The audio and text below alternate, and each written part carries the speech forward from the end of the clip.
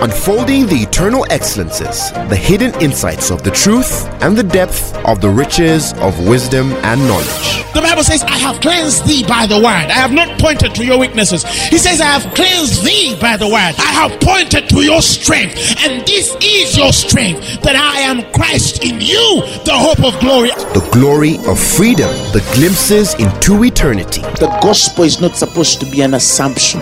It's not supposed to be just a mere presupposition.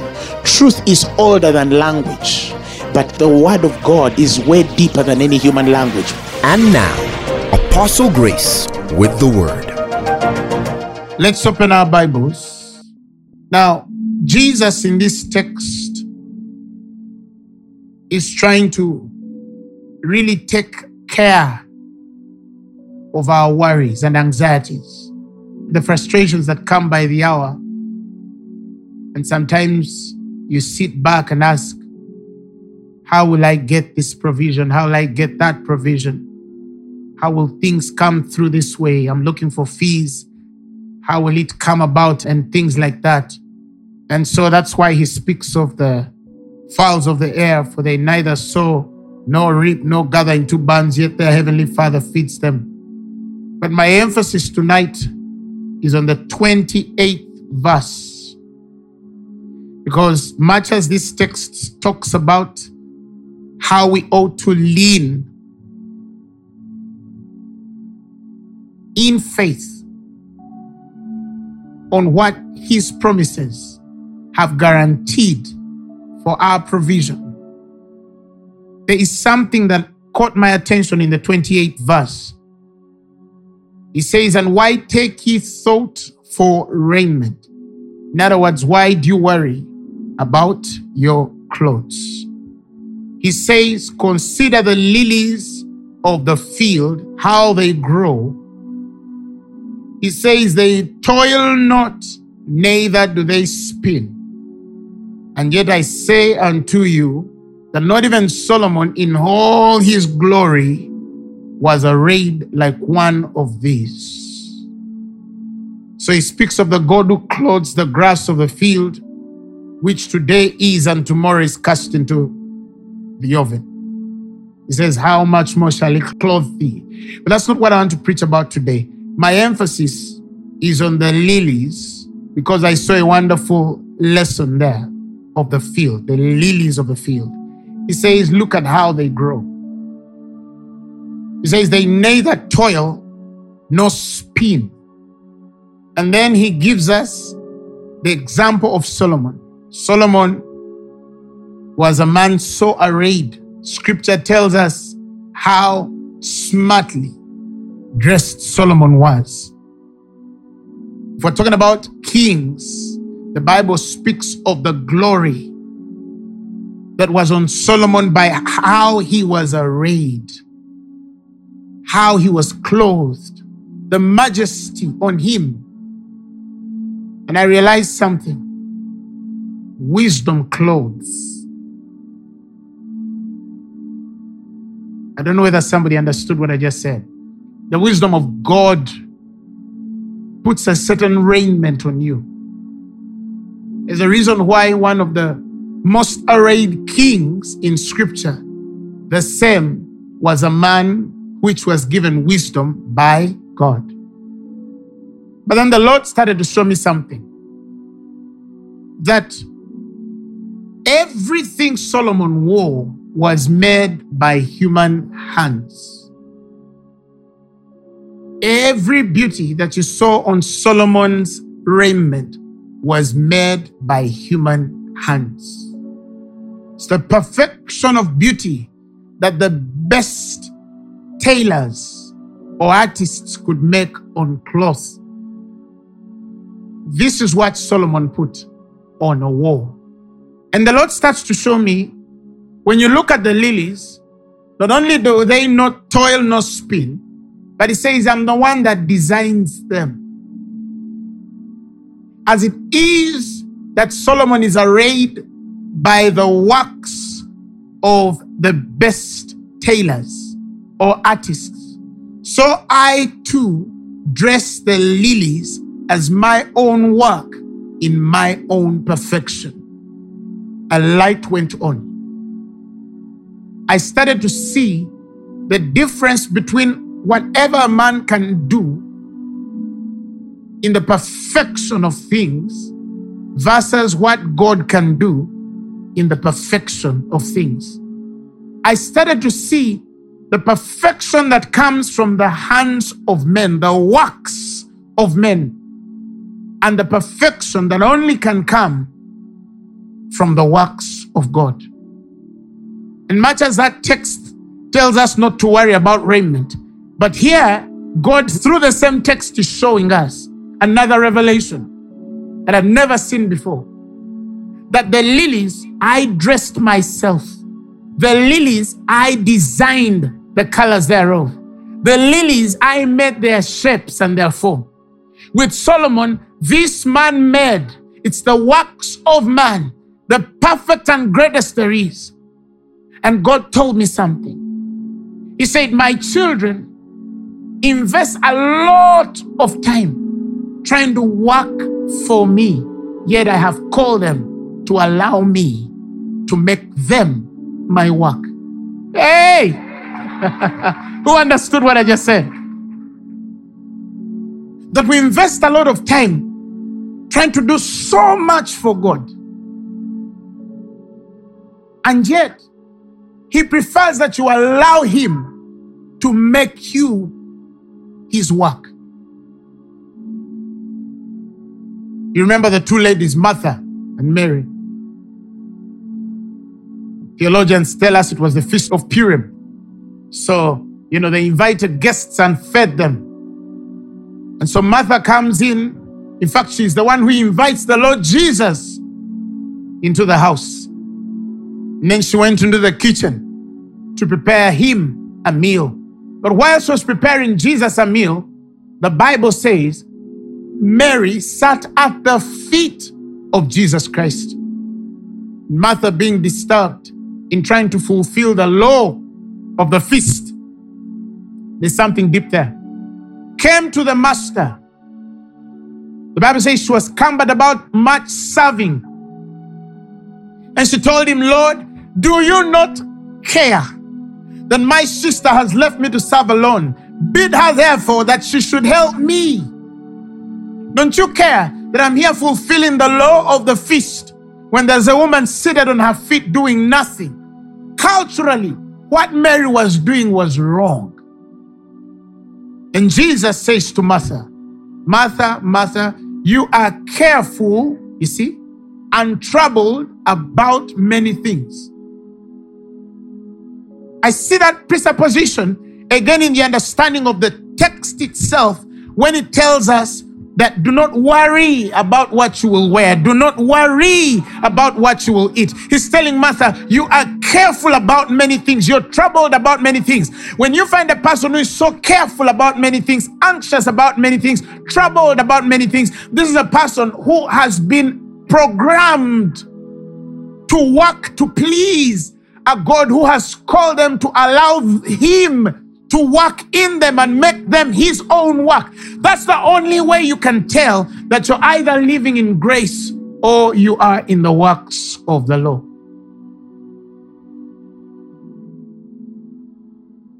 We are all ministers of God and we love Him dearly. But the pattern of God as given by Scripture was never that you give as much as you can for God to bless you. That's wrong teaching. The truth is that you yield to Him as much of yourself and allow Him to work through you. That the giving required is not of your works, ability, potential, or even desire. It's beyond you. It's His work in you laboring to give what you ought to give. That is a worthy sacrifice because it does not begin from carnality. It's a worthy sacrifice because it does not begin within our own abilities and potentials. It does not look at our credibility.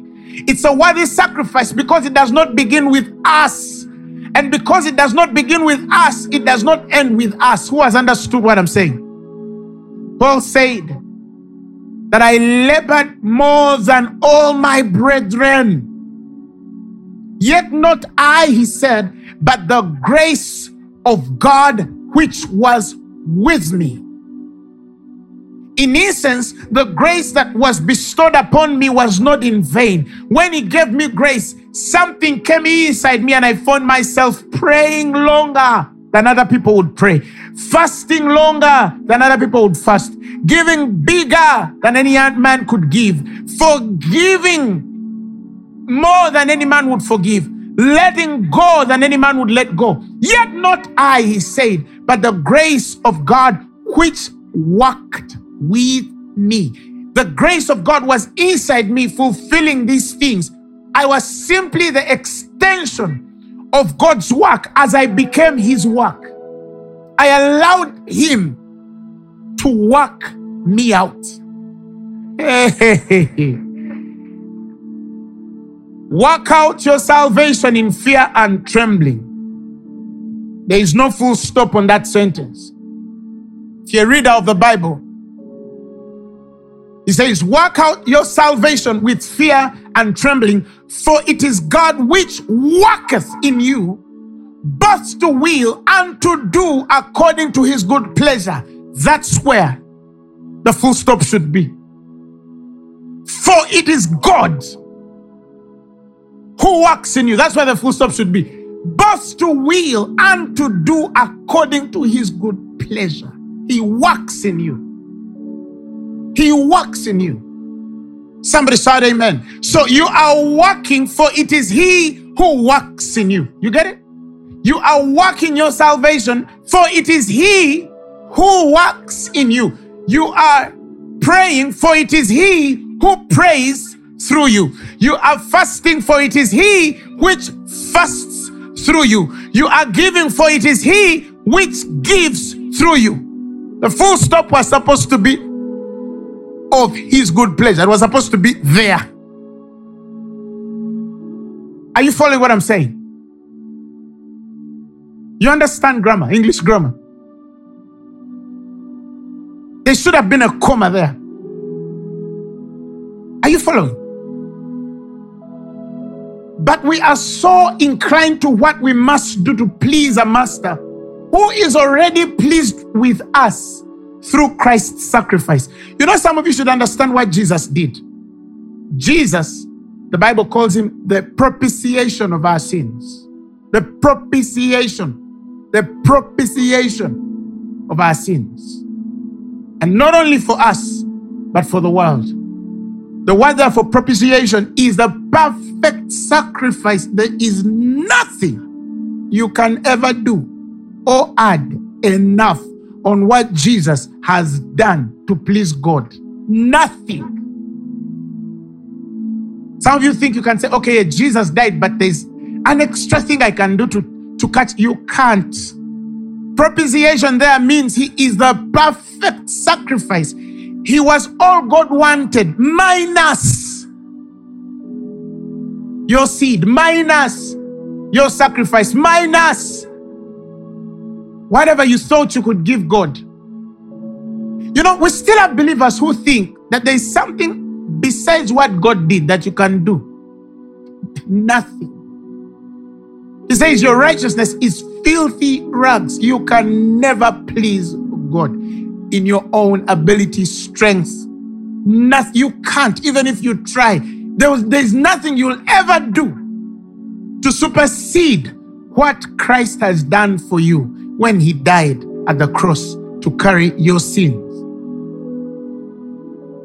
It must sink in your skull. It must sit in your spirit. You know, every time we teach that, people say, those people don't care about works. We do care about works. But we understand the order. The order here is, it's not in what I do to please God. It is in what he does through me. The work begins with him and the work ends with him. I'm not at the beginning, I'm not at the middle, and I'm not at the end of this transaction. I am simply an available vessel. I'm a work of God. Tell your neighbor, I am a work of God. How many of you can attest to sitting in the Word And you hear a preacher preaching for some time, as some of you have sat under Phaneroo. And then one day you realize certain things have changed with you. You didn't wake up and say, I'm going to stop quarreling. You just found yourself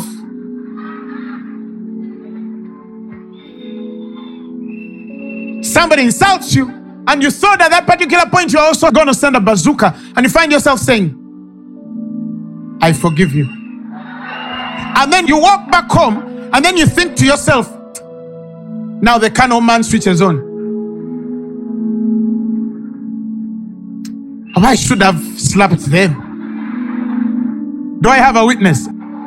Oh, the words you should have said, quote and unquote, now start coming through your head. The ultimate response is late. Why?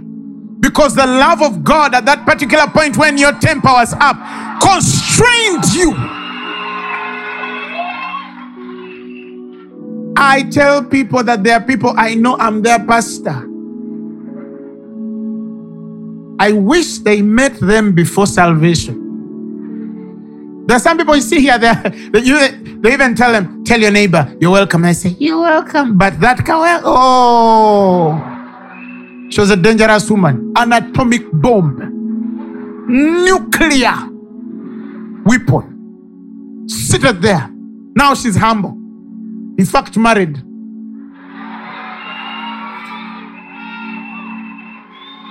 But they just used to sit in the message and listen while the preacher was preaching. And as the word comes in, it is cleansing her spirit from anger. It's cleansing her spirit from hatred. It's cleansing the spirit from jealousy and contention and strife and gossip and slander and blackmail and witchcraft and wickedness and lugezigezi kasidiki. My God!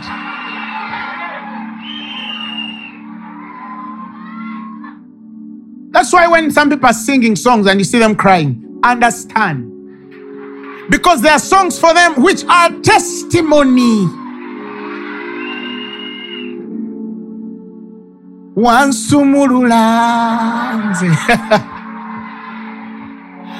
So somebody says, I wish some people saw what I was. Hallelujah. Glory to God. You sat in a meeting, and while they taught, sickness started to leave you. You had a bad stomach issue, a digestive issue. There's something that used to disturb your system. But as you continued sitting around the word, one time you remember you woke up and the pain you used to have in the morning is no longer there. You don't even remember when it left, but you sat under the word. God made you his work.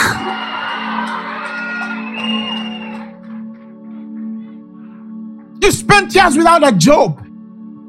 You got frustrated until you said, I think let me leave this thing. Started coming to Phaneroo or started sitting under a good teacher. And one day while you're sitting under a good teacher, a call comes through. And then as they employ you, another job also calls. How many of you have ever received 2-3 jobs that go? Put up your hands. Look at those hands. And then you say, but where were these jobs all along? One time a dear daughter of mine told me, Apostle Grace, I'm going to tell you something so painful.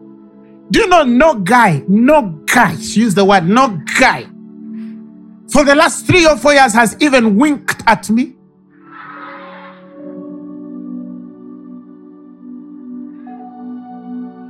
I asked her, what do you want? She told me, I need some attention. I need to settle. People are bold. I told her, kneel down. I said, Father, in the mighty name of Jesus, I remove the veil of her face. May men disturb her. 2 months later, Papa, they are calling. She's the one saying, leave me alone. They're hanging them up. Then we identified the right one. Now she's a married woman. You're welcome. Tell your neighbor, the word does it all.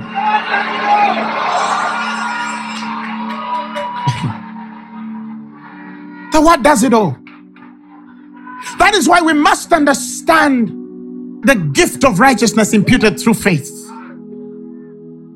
Because it's the rightness of God that shines on us. It's what will warrant God to work on us, in us. at his own will and purpose.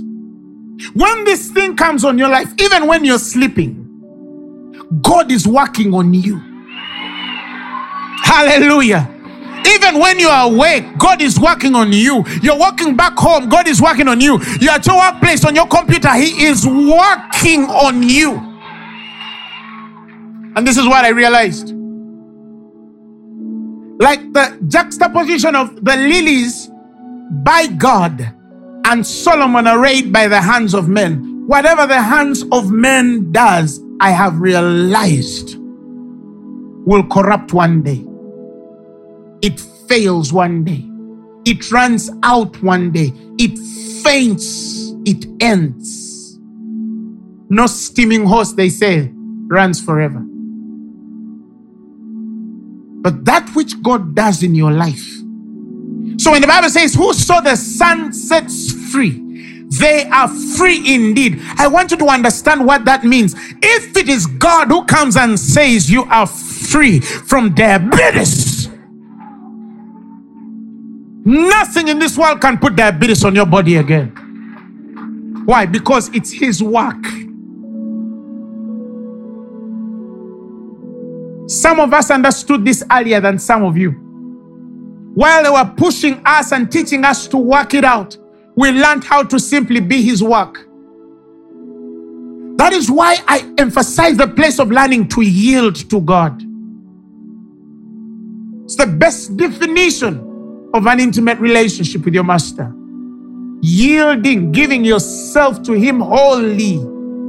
The Bible says, meditate on these things. Give yourself wholly to them. The Bible says, your profiting shall appear to all men. You're not trying to profit.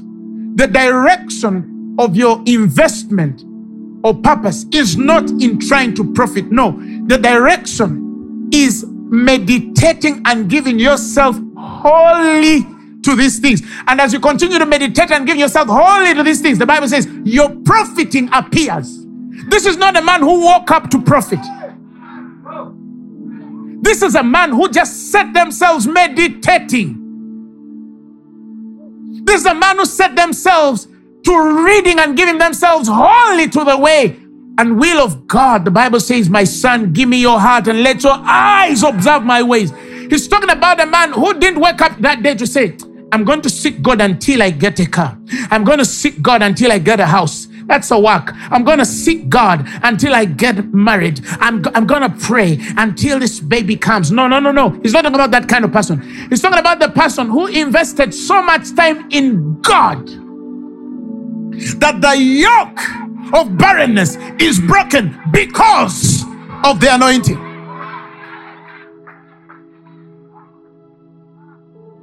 Years ago, I was telling people, when Abraham sent his servant to go ahead, and he sends his angel ahead, was it Eliezer? He sends Eliezer ahead to go with the angel. These guys understand God. He says, I've sent my angel with you to go ahead of you, to go find my son a wife among my people. Eliezer went, and then this man gets to a certain pool somewhere.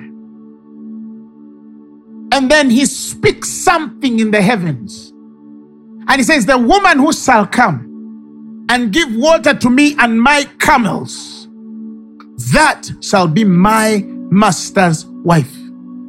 Rebecca didn't go to the well to get a husband. Come on now. Rebecca was wired by a prayer from Kala Mozidala. An angel started telling her, maybe, just maybe, Rebecca, this is the time to fetch water. And I realized God can set you up by deliberately not telling you the end of a matter, but leading you to the direction of somebody's prayer, because that man's prayer is going to reconcile you to your destiny. Come on now.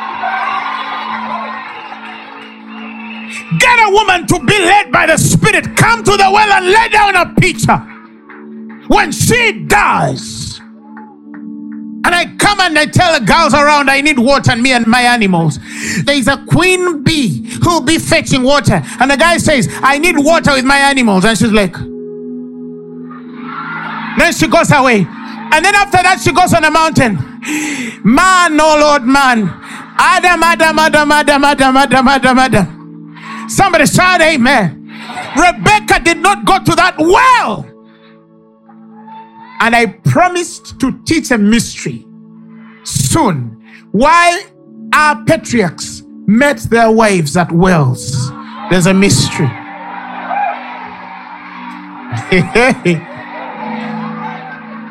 Their wives were gotten from wells.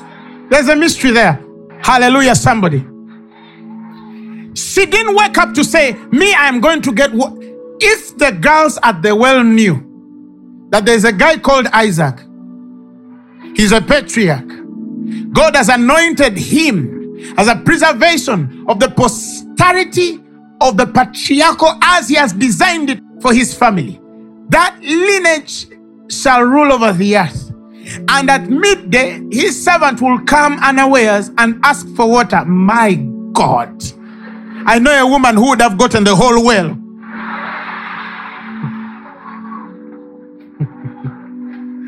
Shout fire. But that's how God works. A man made a prayer, and a certain woman's heart picked it.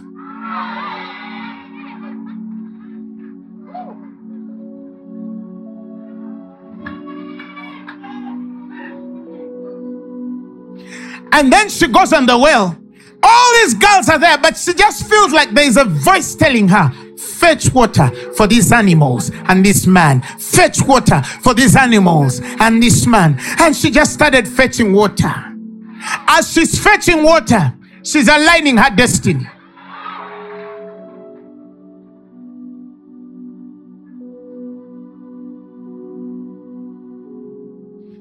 The problem with the sons and daughters of God, we are short-sighted. They don't know that God can tell this person, go in the toilet and start washing it on Sunday, because the man I've ordained for you will never find you in the congregation. But one day, biological nature will call, and he'll find himself walking.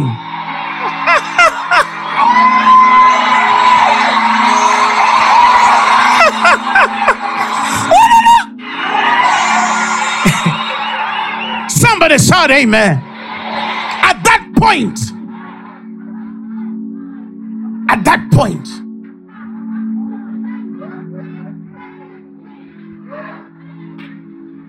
Mashanda goze balade, roko zikala de gado, mashonta la badegazo, rekala de gazompra de gada. May you hear the voice that connects you to the next level of your destiny, that you don't pursue it out of the lust of the image that will be cast down in your spirit, but that you'll receive it because you're aligned to purpose, and that you can hear God enough, and that hearing will qualify you for that next level. If you've understood it, receive it. And I realized God studied us well, and he knew that sometimes if he doesn't take us that route, we'll go a-lasting. And when we are last, we lose purpose. So he says, no, let me create something that will test your heart, because the qualifications I need to put you in this destiny, to position you in this order, needs that you're disciplined enough to do this first. So I will open this door. Back in the day in our university, the anointing had fallen. The glory was there. We were not just grace wapapa. You understand what I'm saying? So one of those days, we went for a meeting, and a wonderful man of God was preaching in the university at our basketball court. And we came in, of course, the papas had the front seat. The choicest meats, about which meats, biscuits and something. So we sit in front there. Papa is here. Sit down. Bishop is here. Prophet is here. So they introduce us, and this man preaches the gospel. And then, the end of service, they announce the basketball court is very dirty, and we ask you guys to step back a bit and help us clean this basketball because we borrowed it from the school, and it's common decency or courtesy for us to leave this place clean. We are Christians. Cleanliness is next to godliness. Let's let the men of God first go out. So the men of God, me inclusive, we stood out walking in our anointings. So the service ends, and a few people step back. Now, as I'm walking back to the hostel, thanking God for his glory and goodness, Shebrande Gozilada, I'm in the middle of that walk, and the Spirit of the Lord tells me, stop. Go back and peek with those children and make sure they don't see you. Now, how do you do it? I don't know if you understand what I'm saying. Go back and pick that rubbish with those students and make sure you don't do it for their praise. So I tell the rest of the papas, I forgot to do something there. Let me come. I'll find you guys there. Yeah, see you. So I go back through. I look for a dark corner. I entered the same place. And I went on the edges where it was dark. Some lights had been off. And I started picking peppers. Now, Papa picking doesn't exist in the same sentence. Are you following what I'm saying? I picked. Unfortunately, towards the end, as I'm finishing to help the team, a certain young lady sees me even in the dark. Then she starts weeping because she could not believe that Papa was picking. I tell her. So we finish picking, we collect these things. I make sure I run away before anybody else noticed that I was speaking with them. So I'm walking back on the road back to the hostel. The Lord put something on my life.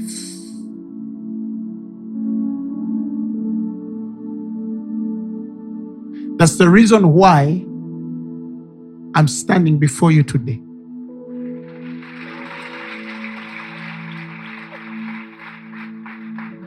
Are you following what I'm saying? In my own work and ability, my own wisdom and glory, I could not do that. In fact, nobody would let me do that. But I wish I could tell some people that God qualifies hearts, not gifts. God knows your heart and what you are able to do and willing to do and what you cannot do. He knows it. Yet to trust you with this, He must help you go through that. And He knows in your own ego you can't. But you can allow Him to break you enough to do it through you. Because that was not me. The inflated Papa could not do that. But it was the work of God. I could feel it that there was something in me that carried me to do that. So those little things that discipline your spirit to sometimes find yourself do things you know you could not have done in your own strength. And even if you start to see the reward of those things, you know it's not in your own ability or wisdom. There was a voice by grace that whispered to you to tell you to turn when you could have continued with the rest. Because you're different.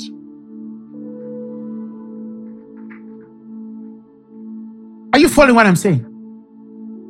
But little do you know that that voice which you obey to go back and clean is the very voice you could have rejected, and God would struggle to tell you something bigger than that.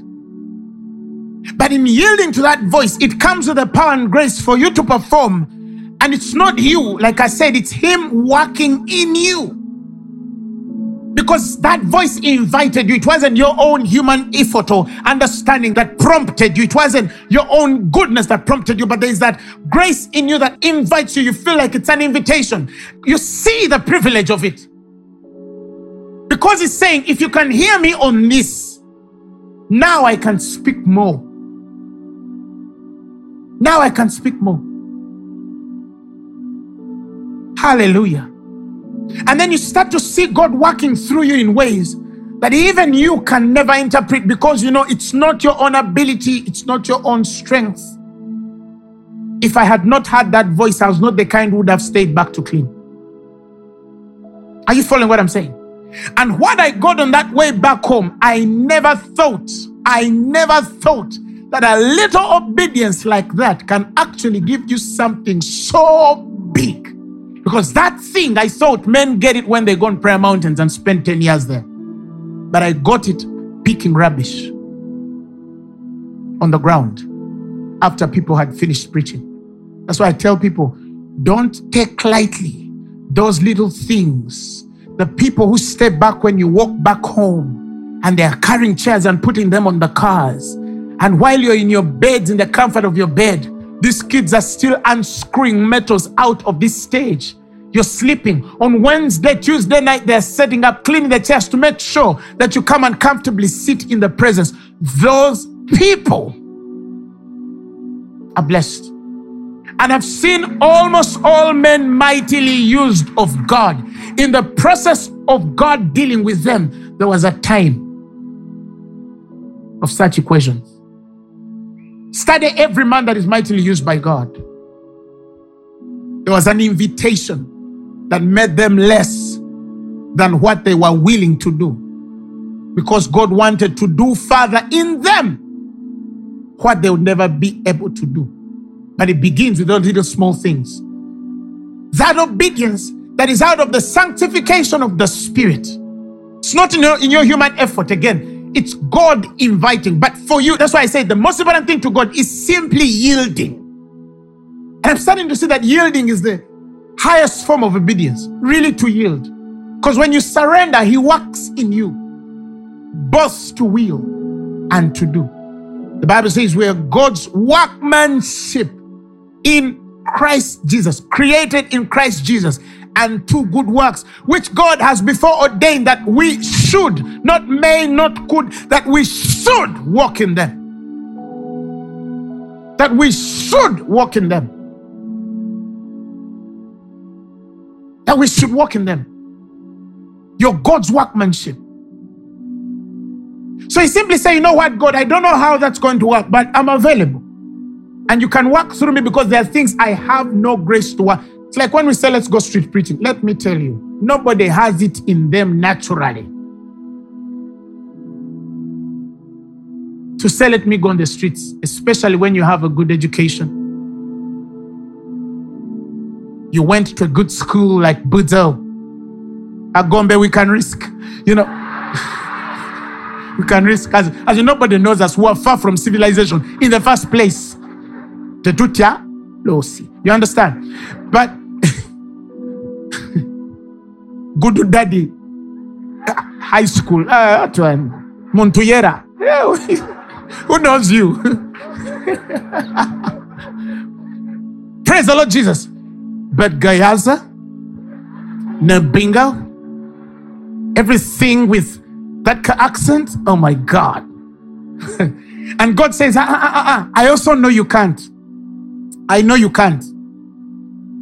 But I can walk through you.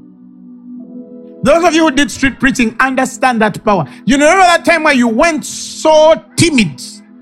You went so timid. You didn't even know how. But you yielded, and then you got there. And then you say, praise Jesus. And then some strength starts to come. Something starts to charge you up. 45 minutes later, Jesus is Lord. I tell you, you're going to heaven if you believe on His Lordship. And then your hobbies find you, and you don't care anymore. The wig has stand. Oh my God.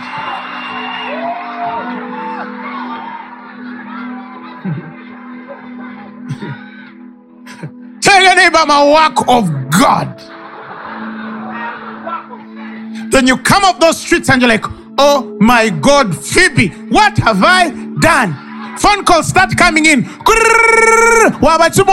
What's on your head? Are you bewitched? Somebody shout amen. This lawyer who graduated top of their class no longer doesn't want to work. She's on the streets. The devil is a liar. Somebody shout amen. Glory to God. But you realize that you're the Lord's work.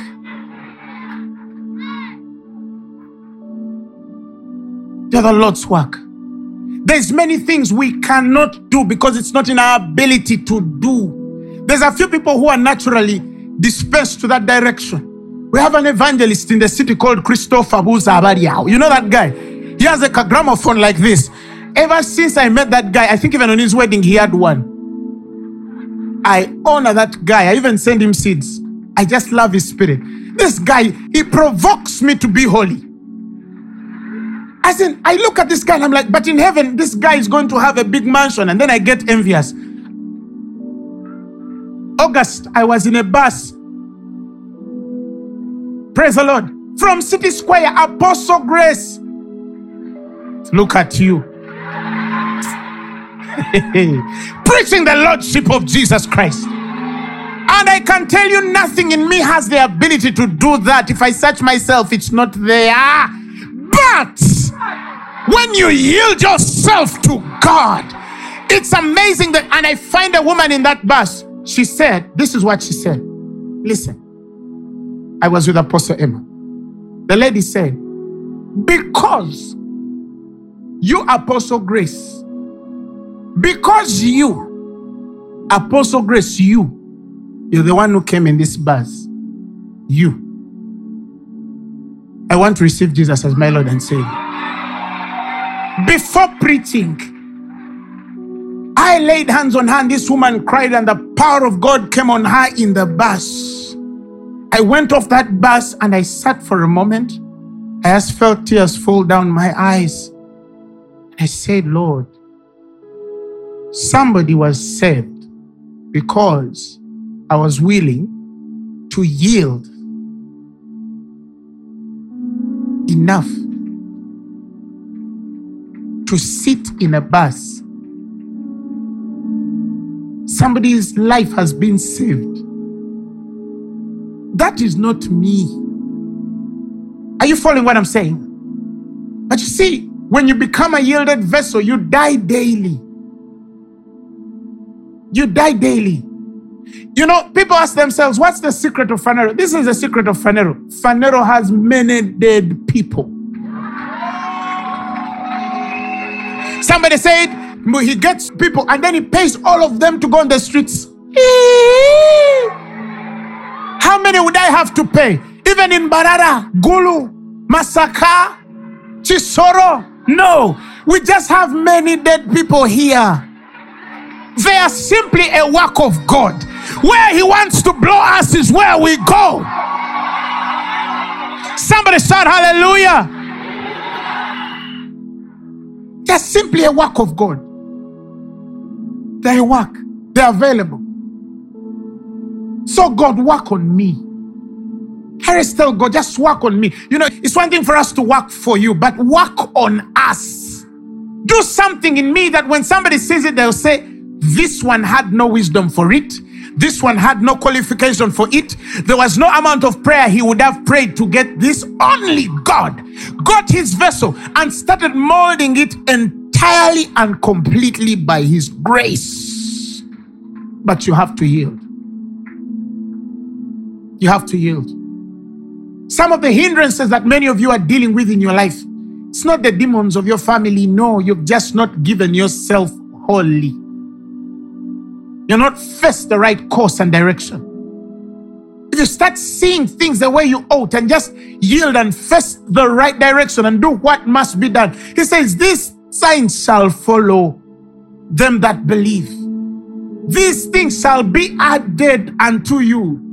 Are you following what I'm saying? They're just added unto you. They're not things you're going to run after. You're not going for them. You're not in the church for them.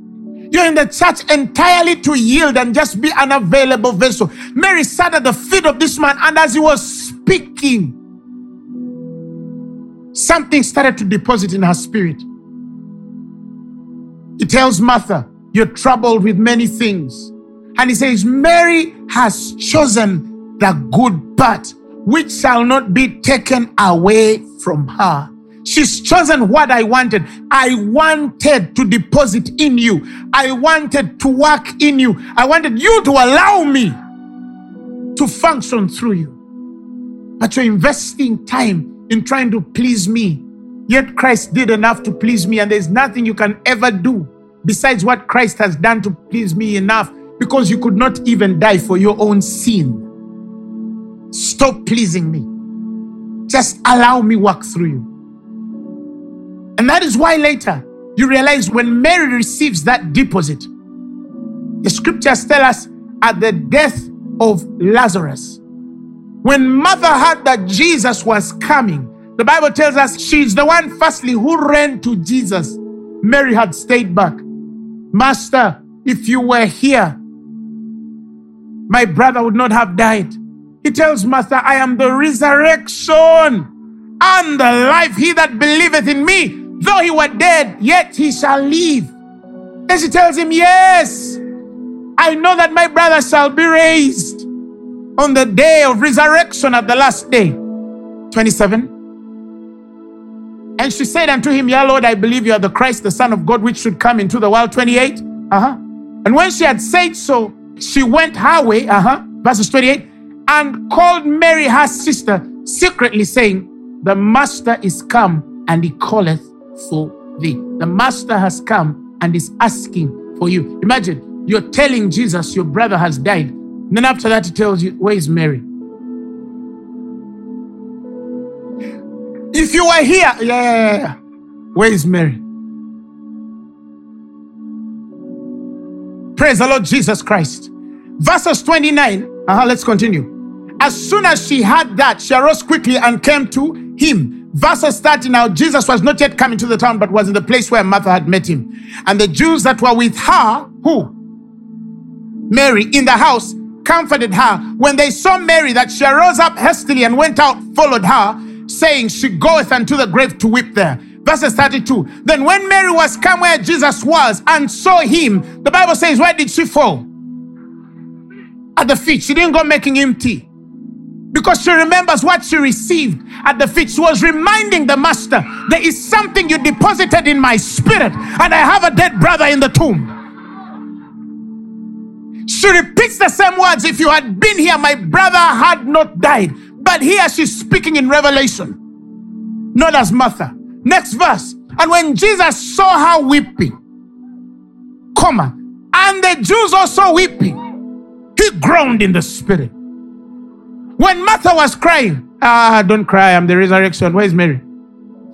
When Mary cries, the Bible says he's groaned in the spirit and was troubled. Verse 34, he said, where have you laid him? And they said unto him, Lord, come and see. And the Bible says he wept. Verses 36, then said the Jews, behold how we loved him.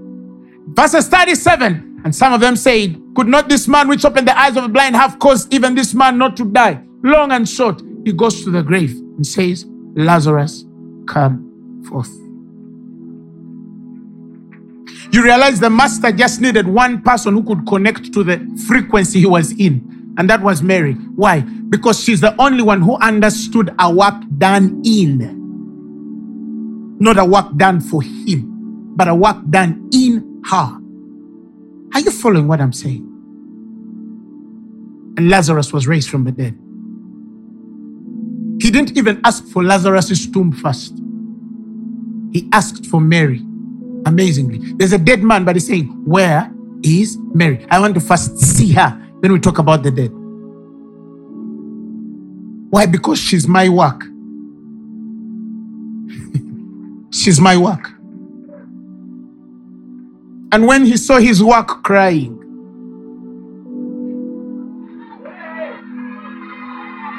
so you understand why when Saul then persecutes the church, Jesus asks him, why are you persecuting me?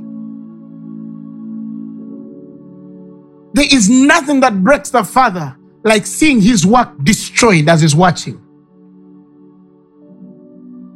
It's like you building something so beautiful and then somebody starts to tear it and you're watching. Whatever concerns it concerns you because it is your work. Somebody say, I'm the work of the Lord. That's when you really see the vengeance of the Lord. That's when you see just how much love he has for his own work. Why? Because when you totally yield and surrender to this world or life, there is nothing you know of yourself, and everything that happens for you and in you because you are his work, he takes sole responsibility. Because if you fail, he's failing. If you win, he's winning. You're his work. It's not your own effort. Your own effort can, fail you, and then you say, but that wasn't me. You can't fail anyway. It's not me. But what he has invested time in, that is why it should also change the way you pray. Some of you are praying to please a God who is already pleased with you through Christ. Learn to receive when you're in the presence. Just learn to receive. There is nothing you can give him that he doesn't have already. Nothing. Nothing. There's nothing you can ever offer to God that anybody else cannot offer to him. He has it all. Somebody say, yes, we were created to worship God. Even if you don't worship him, the stones can. Are you following what I'm saying? He can ordain even stones to worship him. Don't think that you're refusing to worship God, it will take him off his throne and it will make him less functional. No. Whether you worship him or not, he is still God. But what makes the difference is when you allow him to say, let me work in you. Some of the things that you're dealing with can never be fixed until you allow God to work in you. That's the ministry of grace. We allow him to work in us. It does not mean that we negate the works that follow, but it only means that those works we can only accord to him because it is him working in us. That's why I insist that portion of scripture should not have a full stop. For it is God. I know King James put it, but I think it should not have a full stop. For it is God which works in you, both to will and to do according to his good pleasure. I'm God's work. So one day, some of you are going to graduate soon, and they'll say, hey, how did you manage that first class degree? I'm a work of God. And then you see a Christian saying, of course, I read a lot, and my head, in our family, all of us are clever with an aura. No. I'm a work of God. How have you been able to keep that marriage for 35 years? It's the work of God. How are you running Phaneroo for 9 years? Growing every week. Phaneroo is God's work. It's not Apostle Grace's. So when there's trouble, I remind him, Papa, you began this good work in me.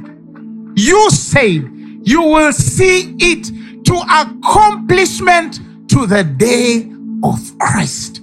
Finish it. Now you can sing songs like Yanuani Talo Zange. You understand? Because it's not you. It's him working in you. How did you manage to get that promotion so fast? People your age don't get those jobs. I am a work of God. He is working every day. Glory to God. Hallelujah.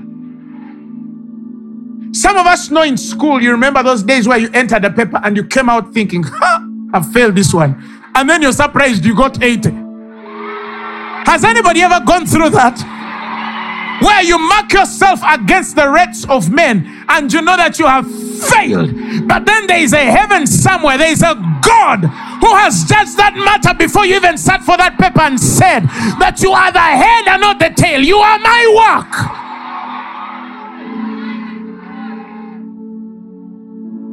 Even if it means to blind a man so they'll mark you, I'll blind them because you're my work. Somebody shout hallelujah. Glory to God. I remember back in school, we used to have this very clever fellow, very clever guy. You know those guys who who get so clever that they even start talking like the teacher of the you know those guys, those idiosyncrasies the teachers have, the guy even starts to mimic it when you go for seminars, right? These were the guys who were discussing, and for us we're there, we're like,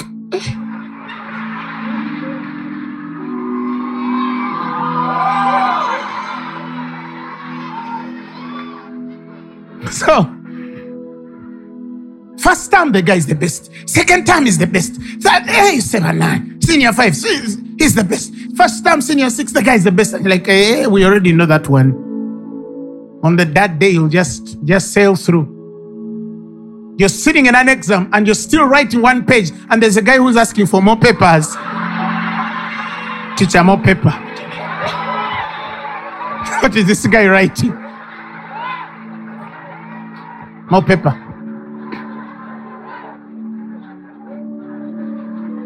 Then you look around and you also, you want a paper? No. Have you finished this one? No. So why are you asking for the paper? I now need it.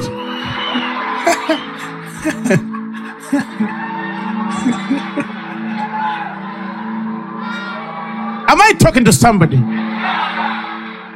And then the end year exams came out, and I had beaten the guy.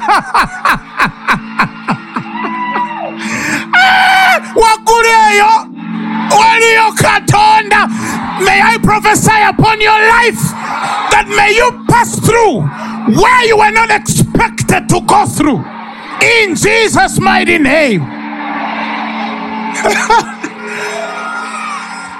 Somebody shout hallelujah.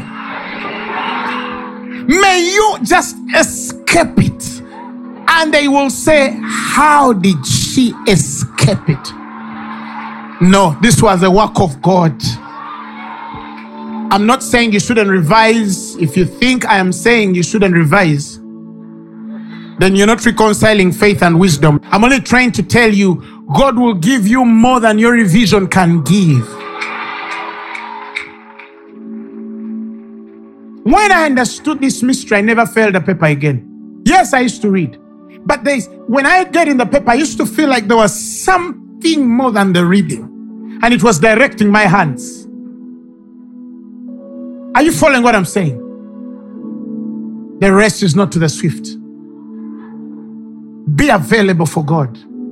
And there are people in this very ground who have jobs that you have no educational qualification for. And there are people here who are married to people you didn't deserve to get married to. Come on, your child is smarter than you. You failed in school, but you have a genius in your house. This is the work of God. Somebody shout amen. Stay here. Stay here. Work out your salvation. Oh, the New King James uses a semicolon. You see, they are getting where I'm going. Read the New King James. It says, therefore, my beloved, as you've always obeyed, not in my presence only, but now much more in my absence, work out your salvation with fear and trembling. Is that a semicolon? Huh? They are getting to where I was going. I don't believe it was a full stop there. New KJV corrected it. Praise the Lord Jesus. New KJV corrected it. I knew there was no full stop there. God is working in me. God is working in me. God work in me. What gift of grace is Jesus my Redeemer? For he is no more from heaven now to give. He is my joy, my righteousness and freedom, my steadfast love, my deep and boundless peace. To this I hold, my hope is only Jesus. For my life is wholly bound to you. Oh, how strange and divine I can sing, all is mine, yet not I, but through Christ in me. Can we sing that song?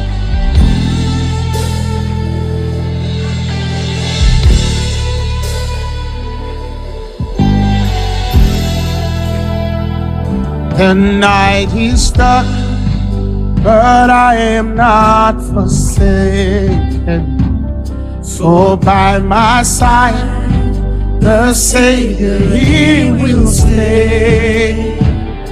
I labor on in weakness and rejoice. For in my need, His power is to save. To this I hold, my shepherd will defend me. Through the deepest valley He will lead. Though the night has been won, And I have overcome, yet not I, but through Christ in me.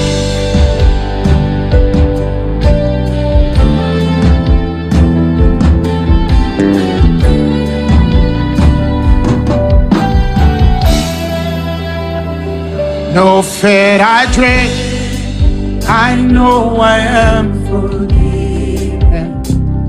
My future sure, the price it has been paid.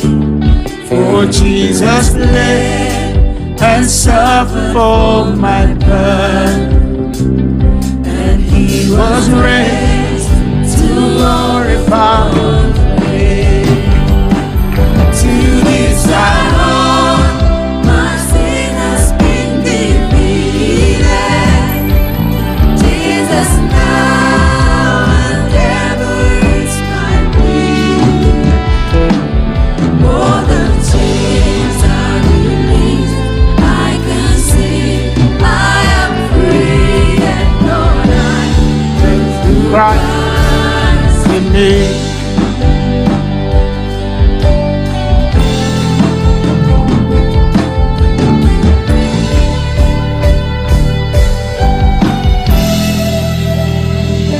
With every breath, I long to follow Jesus. For He has said that He will bring me home. And day by day, I know He will renew. Until I stand with joy and glory. To this I hold.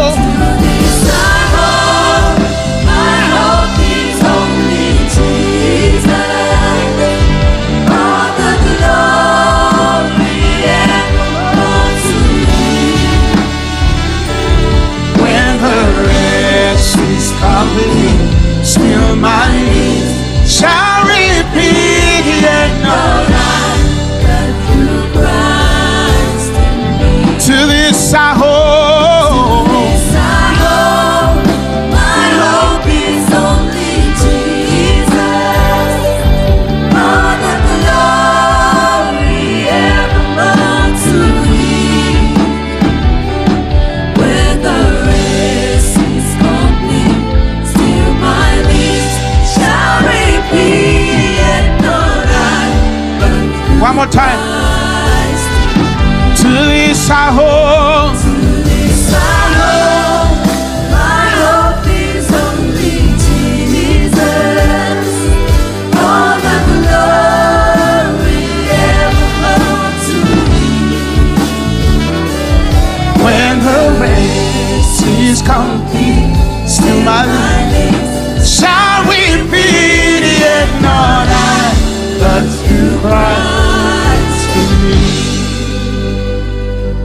When the race is complete, still my lips shall repeat, yet not I, but through Christ in me. Yet not I, but through Christ in me. Yet no doubt.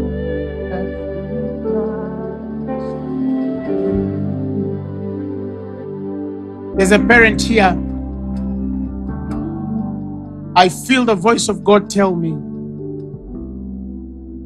allow me to fix your child. You can't. Allow me to fix. Give that child to me and say, from today, there you work. Tell it to him and mention that name. He'll fix your son. He'll deliver him from drugs. He'll help your daughter wherever you are. As a parent, if your child is going through something or an illness or whatever, just commit that child and say, Father, today, I give you my child, my daughter, my son. Be the worker. Let them be your work. I can't in my own strength. Fix my son. Fix my daughter. Fix my children. I feel God answer that prayer this evening. Thank you, Lord Jesus. If you're here and you've never given your life to this Christ we're talking about, He doesn't want you to perfect yourself first. He wants you to come as you are and say, Father, with my insecurities, with my inabilities, with my sinful nature, with my rebellion, with everything, I am coming to you because I know only you can work in my life, both to will and to do according to your good pleasure. So if you're there and you say, I want to give my life to Jesus, I want to be born again, just repeat these words after me. Say, Lord Jesus, I thank you because you died for my sins and you were raised for my glory. Today, I receive you as my Lord and Savior. I'm born again. This sermon has been brought to you by Phaneroo Ministries International. For more information, contact us on telephone number +256 200 999 400 or email us at info@phaneroo.org. You can also find us on the web at www.phaneroo.org. Follow us on our social media platforms on Facebook, Instagram, and Twitter. Subscribe to our YouTube channel at Phaneroo Ministries International. Or better still, feel free to join us every Thursday for our weekly fellowship at the Uma Upper Gardens from 5 p.m. to 9 p.m. and for our Sunday services at 9 a.m. and 11 a.m. at the Uma Multipurpose Hall. Phaneroo, make manifest.